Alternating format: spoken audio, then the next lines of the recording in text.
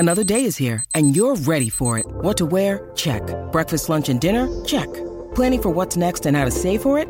That's where Bank of America can help. For your financial to-dos, Bank of America has experts ready to help get you closer to your goals. Get started at one of our local financial centers or 24/7 in our mobile banking app. Find a location near you at bankofamerica.com/talktous. What would you like the power to do? Mobile banking requires downloading the app and is only available for select devices. Message and data rates may apply. Bank of America N.A., member FDIC. I had to go about it, write it out and find it myself. And there's some stories I can tell you. Adam Collins, Jeff Lemon. This is the Final Word Pakistan Daily here at Lahore, Gaddafi Stadium, third evening. Lights are on. So much happened in that final session. One of the most memorable, I would say, in modern Australian Test match history. Tell us about it all in 30 seconds, please. Pakistan Day, and it was Pakistan's day. Batted through the morning session, 1 for 170. Happy days. Nathan Lyon squeezes out Abdullah Shafiq. 15 more overs before they get rid of Azhar Ali. A magnificent caught and bowled from Pat Cummins. 20 more overs to get rid of Fawad Alam, and then suddenly 7 for 20. They go from 3 for 248, all out 268. Australia bat 3 overs at the end, and they're leading by 134 runs. What happened? Yeah, the last 4 wickets fell with the score on 268, 2 for Cummins, 2 for Stark. It was 8 for 54 when you go back to that caught and bowl, which turned the momentum of the day. At that stage, Pakistan at 214 for 2 and effectively in cruise control. Sure, they'd lost Shafiq earlier in the session, but having got through the first session wicketless, 69 runs to the good, you're kind of thinking, well, it's foretold. Azhar Ali, first test match at his home ground after whatever it was, 4,300 days. He's going to go on and post 3 figures. He's going to bat all day. He's going to suck the life out of this test match from Australia's perspective, and it'll be about whether they can exert some pressure on the final day. Instead, reverse swing, just as it was 24 hours earlier. It was 5 for 50 yesterday, 7 for 20 today. So an even more extreme version of the game speeding up. And it was a magnificent spell of reverse swing bowling from Cummins and Stark. And I think the big difference between yesterday and today was Naseem Shah had to do it on his own. He didn't really get the support. Shaheen Afridi picked up a couple late, but just wasn't in the game consistently ball after ball. Hassan Ali bowled really poorly. Australia, they only had the 2 quicks, but they backed each other up. They both did the work. I mean, the Stark delivery to get rid of Mohammad Rizwan, that's the key moment of the day for me almost, because Fawad Alam hasn't done a lot in the series. He did bat for a long time. He only made 13, but he was supporting Babar Azam, the captain. He gets out. Rizwan's there. You're thinking, well, these two, they've just come off making $1 million in Karachi, and they'll bat together happily for the rest of time. Rizwan's in great nick, and he gets the ball from Stark, left arm around the wicket that comes into middle stump, reverse swings away a touch, just enough to beat the outside edge, and hits the top of off stump. Mortals can't do that. And Rizwan just stood in his pose for about 10 seconds after the ball had gone past, going, I don't want to think about what just happened. Yeah, it's a classic reverse swing scorecard. 3 bowled, 2 leg before, out of that 7 wickets we mentioned already. And the use of Stark, I think he bowled 15 of the first 106 overs, something like that. And that's because Cummins knew he needed to be used carefully. Stark's his main weapon with reverse swing. You don't want him to be exhausted coming back for spell 5 or spell 6, having bowled into the dirt. Instead, the way Cummins ran it was he bowling for 2 or 3. If it was going, he'd keep him on, and it wasn't going to that point. When it was, it's like game on, just like Karachi. Bowl him on a long spell, see what's possible. And as you say, after he picks up Fawad and Rizwan, that's when Cummins says, my turn. First over back into the attack, he castles Sajid, who was batting up the order, and that goes to the unbalanced Pakistan team. It looked good when Naseem Shah was brought back and taking all those wickets, but the other side of the equation is that they did have 2 spinners coming into bat at 7 and 8, and that's always risky business, and so it proved to be. Yeah, I mean, which isn't to say that had they had Fahim Ashraf batting at 7, he may have been knocked over just as early as he was both times in Karachi. Didn't make any runs there either. So, yeah, stacking the batting doesn't necessarily guarantee you much. Sajid Khan looked nice for a couple of, played some nice shots, but it wasn't really a stroke maker's pitch. He played a big shot, which is eventually the one that got him out as well. So lived by the sword very briefly and died by it pretty quickly. Yeah, and just to back over that point, I guess what I mean by that is that as soon as that Rizwan-Barbarazar partnership was broken, so the second wicket of the collapse, you're like, okay, game on. It's like it was the cue for Pat Cummins to realise that this was the Test match there to be won. He's spoken a lot through his interviews and his press conferences this series about knowing when's the right time to be conservative and defensive and the right time to be hyper-aggressive. Yep. Mostly he's talking about batting, but it also translates to bowling. So that's when he brings himself into the attack. And, you know, he'd already got in the book, of course. He picked up a wicket last night and he'd already made a big intervention today, the Corton bowled. Spoiler alert, my Hall of Fame coming up in a couple of minutes. But then from there, he was just as potent as Stark, takes out Sajid Khan's leg stump, and then it was a fait accompli. They were going to fold, and so they did, losing all 4 wickets on 268 to end the innings and concede a first innings lead of 123 when, 65 minutes earlier, which is when the collapse started, I would have said they were a decent chance of being, maybe not at parity tonight, but, somewhere around 330, 340, and tomorrow they can suck the life out of the game.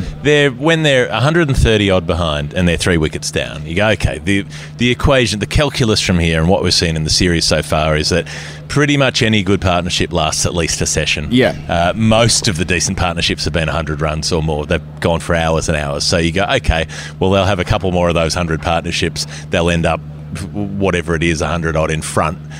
And then they'll be in a position to run the game from there, or it'll probably, if the Australians bat well, it'll peter out to a draw.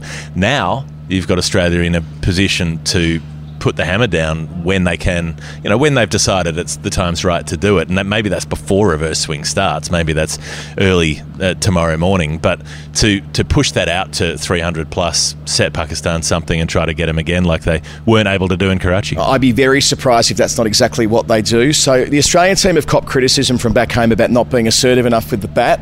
And the Australian response, you're not always playing at the MCG. No, sure. You're not always playing in Australian Let's just play this out, right? So the criticism, they haven't been assertive enough with the bat early in a Test match, whereas Australia's response has always been, allow us to play the conditions the way we're assessing them. Now, the game flips. Now they've got the advantage. They have to drive it home. They have to bat with gusto because otherwise the good work from today might mean they don't have enough time on day 5. This will need to be precision perfect. I mean, it's no sure thing that Australia will be in a position to take 10 wickets on the final day. We saw that at Karachi, and there's nothing wrong with this pitch. Reverse swing is the weapon here.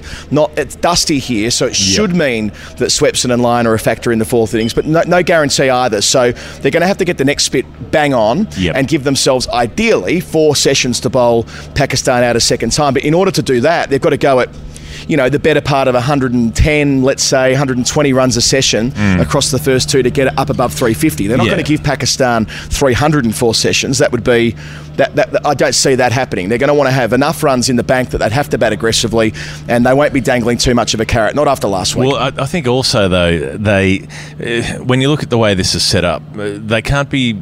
If you're in sort of bowler-friendly conditions, you can go, okay, 90 overs might be what we need to bowl them out. That'll get us a second new ball, conventional swing and all the rest of it. Somewhere like here, you need 120 because it's 20 overs after the second new ball that it starts to reverse. You need to make sure you get those 10 overs of reverse in case you need them right at the end. So they will need 4 sessions at Pakistan at least to have any sort of confidence, but that means they've got to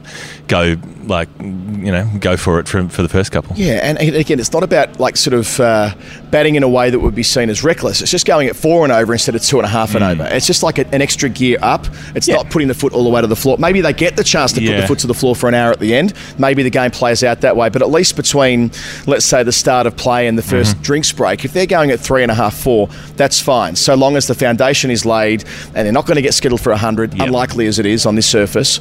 And then they can be in a position where when reverse swing comes around, which it will invariably after 30 or 40 overs, that they're not backs against the wall and trying to play conservatively to avoid a collapse. So there's an element of planning required tomorrow for Cummins and McDonald and the leadership group, which is going to be really important, and I'm sure it'll occupy a lot of their thinking between now and bedtime. Yeah, and easier said than done to go at 4 and over, particularly against spinners who didn't have penetration on this wicket, but they were hard to score off. So look, Nathan Lyon ended up with about 1 for 90. The wicket he took was vital. Abdullah Shafiq for 81, who batted really well, and maybe we'll come back to him in a second. But the way Lyon bowled, lots of loop, lots of drop, into the footmarks outside the off stump, and they were able to play him comfortably enough to survive, but it was pretty difficult to score off him, except for the occasional times he dragged down short. And I thought Shafiq batted beautifully against the spinners. Just so much patience, so much determination, and he has this kind of poise that you don't expect to see from a young player. Yeah, he's their second most important player, and he's 22. Yeah. I mean, it's crazy. I mean, batsman, that is, in the top six. When he fell today, it did symbolise a bit of a shift in energy. And the way in which he played line, and again, I can go on all day about Abdul Shafiq at the moment, but the way he can flick him through mid-wicket, one ball, having danced down the track, and next ball deep in the crease, pop him through point. I thought he rattled Lyon early on. Lyon was around the wicket and looking nowhere near it. Change of ends over the wicket, slowed his pace way down, much more effective, and it was the one that stood up off the seam that found the outside edge and removed Shafiq when he looked like he was going to boss the day along with Azhar Ali. And yeah, that was a change in momentum after putting on that 150 run stand, the third big partnership of the Test match. And then Babar Azam came out and smashed 50 in about 80 balls. I mean, it looked like he clocks that he needed to go up the gears, because they only went at 2.3 and over in the first session, having made 30 runs in the first 35 minutes. So they got off to a flyer and then wound it way back as Lyon found his line and length, and the seamers came back for their later spells and were bowling more consistently. And even Azhar Ali, skipped down at one point and hit Lyon for 6 down the ground, played a reverse sweep at some point. Yes. I mean, Azhar Ali doing this, it's like buying some spicy new lingerie to put a kick back into the relationship. You're like, really, Azhar Ali, is that you? You look fantastic. Old dog new tricks. He's 37 and his first test at home, as you've mentioned, and was enjoying himself out there for 78, but it was a little sad for him that he didn't get to raise the bat. Well, that'll be the point we can bring in the Hall of Fame, I think, Jeff, because my Hall of Fame is the Pat Cummins catch. I know you've got an alternative view, and we'll come to that. But Cummins being able to, in his follow-through, I was on commentary at the time, it wasn't sort of patted back to him. That was out the middle of the bat. Yes, it's a reflex thing, but it's also a practice thing. I mean, we're in the privileged position in the jobs that we do. We get to watch them train day in, day out before a test match, and this is a drill they do all the time, trying to take return catches, reflex catches. Yeah. So it's not as though this is a fluke. It's something that he's worked on to make sure that, as he said, they got loads of half chances at Karachi, and kind of none of them stuck. Here, they've got the half chance, and of course it's the captain taking responsibility for the situation, and that is the start of the 8 for 54 collapse. In the absence of that, if it goes to the boundary like it probably would, sort of 8 times out of 10, we're having a different conversation right now. And also the number of, they had so many half chances that didn't stick. They had a couple go through between the keeper and slip. They had ones going wide of second slip, ones dropping short of the slip. Slips and one before lunch. Yeah, lots of edges that were missed, and people will say Steve Smith, like they're showing montages of Steve Smith missing catches, but they're all, they're going so rapidly past him, and those kind of ones that get hit. There was some gibber spoken about the chance yesterday. Yeah. Goodness me. Were people watching the test match when they were piling into Smith and Carey? Nobody watches the test Deary match. me. Sorry, continue, please. Yeah. Well, the one that went just to Smith's left at slip, and therefore was the keeper's catch. Standing about 7 metres away at second slip, and Carey. Anyway, I think, I'm not saying you have to be there to make an assessment, but at least kind of try and remember this wasn't a conventional. Anyway, sorry, please continue. But the caught and bowled sort of chances, they're like direct hit run-outs, right? They're the sort of thing where if it doesn't come off, no one is too hard on the player. They go, oh, well, they were unlikely to get that anyway. But if you practice it enough, and if you do make it happen in a match, that is the thing that can turn a match in your favour. And so that is what they've done, the amount of practice they've done on it. I thought it was a magnificent catch. The only problem is it wasn't actually a catch, because he threw the ball away while he was falling to ground. So people have I'm making enemies online by saying this, that's not a catch under the laws of the game, because he's in his follow-through, he's diving forward, he takes the catch, he's tumbling forward, and as he rolls over, he throws it up in the air in celebration. He's still rolling, he's still tumbling. The laws of the game say that you must have the ball and your body under control. Totally a clean catch, held the catch for long enough, that's fine, but his body's still moving. The umpire's made a mistake there. That is not out, and that should have been given not out. Thought he played it well, knowing he could have knocked himself off momentum. That's been a catch for 100 years, so he knows that that's not going to get overturned, and thus smart cricket. But who throws it up in the air like that? I mean, that was unnecessary. It's quite common that when fielders are falling to the ground, mindful of they're about to make impact with the ground, they throw it up knowing they're going to get away with it. They always have. Yeah, that's fine. Write them a letter. Write the MCC a letter and see how you go. Get Fraser on. He'll talk to you about it, but it was never going to be overturned, so I thought it was an interpretation from Cummins, realising that as he's falling, the probability of him getting it overturned versus the probability of him hitting the turf and the ball spilling out, Right. I know what I would do.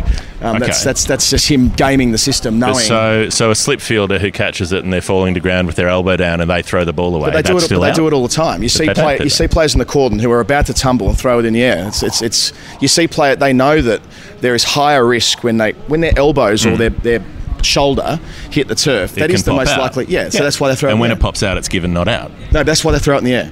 But if you throw it in the air, you still haven't controlled your body. But I'm not saying you're wrong. I'm saying that's why Cummins did it, knowing it wasn't going to be overturned. It's never overturned before. Not going to be overturned now. So it's not the Gibbs thing, because the Gibbs thing fell out of his hands down there. What I'm saying is getting rid of the ball too early is where it relates. Yeah, as I said, you can make the case that the MCC should crack down on that, but it never has been before. So why would Cummins assume that that's the one time ever that it's going to be overturned? I don't agree with. I don't think I've seen players do that sort of thing, throw it away while they're falling to ground. They're constantly doing it in the cordon. They as before their body's about to throw them into the turf, they lob the ball in the air, and that's partly an insurance policy on what might happen when they hit the turf. So, and again, have you ever seen one overturned? The only one ever is Herschel Gibbs, and that was when the ball spilled to the floor. I haven't seen players throw it in the air before they hit the ground. I'm honestly not sure what you're talking about. Okay, well, obviously we're watching different games of cricket. That's the end of the final word today, with Australia in a strong position, 134 runs. This always happens. If you're watching on YouTube, someone that's watching it a very different way, remarkably so. 134 in the lead with Australia, none for 11 at the close. Kawaja on 7, Warner on 4. If you like the podcast, you can subscribe at patreon.com/the final word. And Australia are in a position to do something very special. Today was right up there with the best hours of cricket I've seen from an Australian team away from home, and if they can press home the advantage tomorrow and they can win it on day 5, it'll be one of the great test victories. Adam Collins, Jeff Lemon, goodbye for now. Talk to you tomorrow. See you on day 4. I had to go about it, write it out.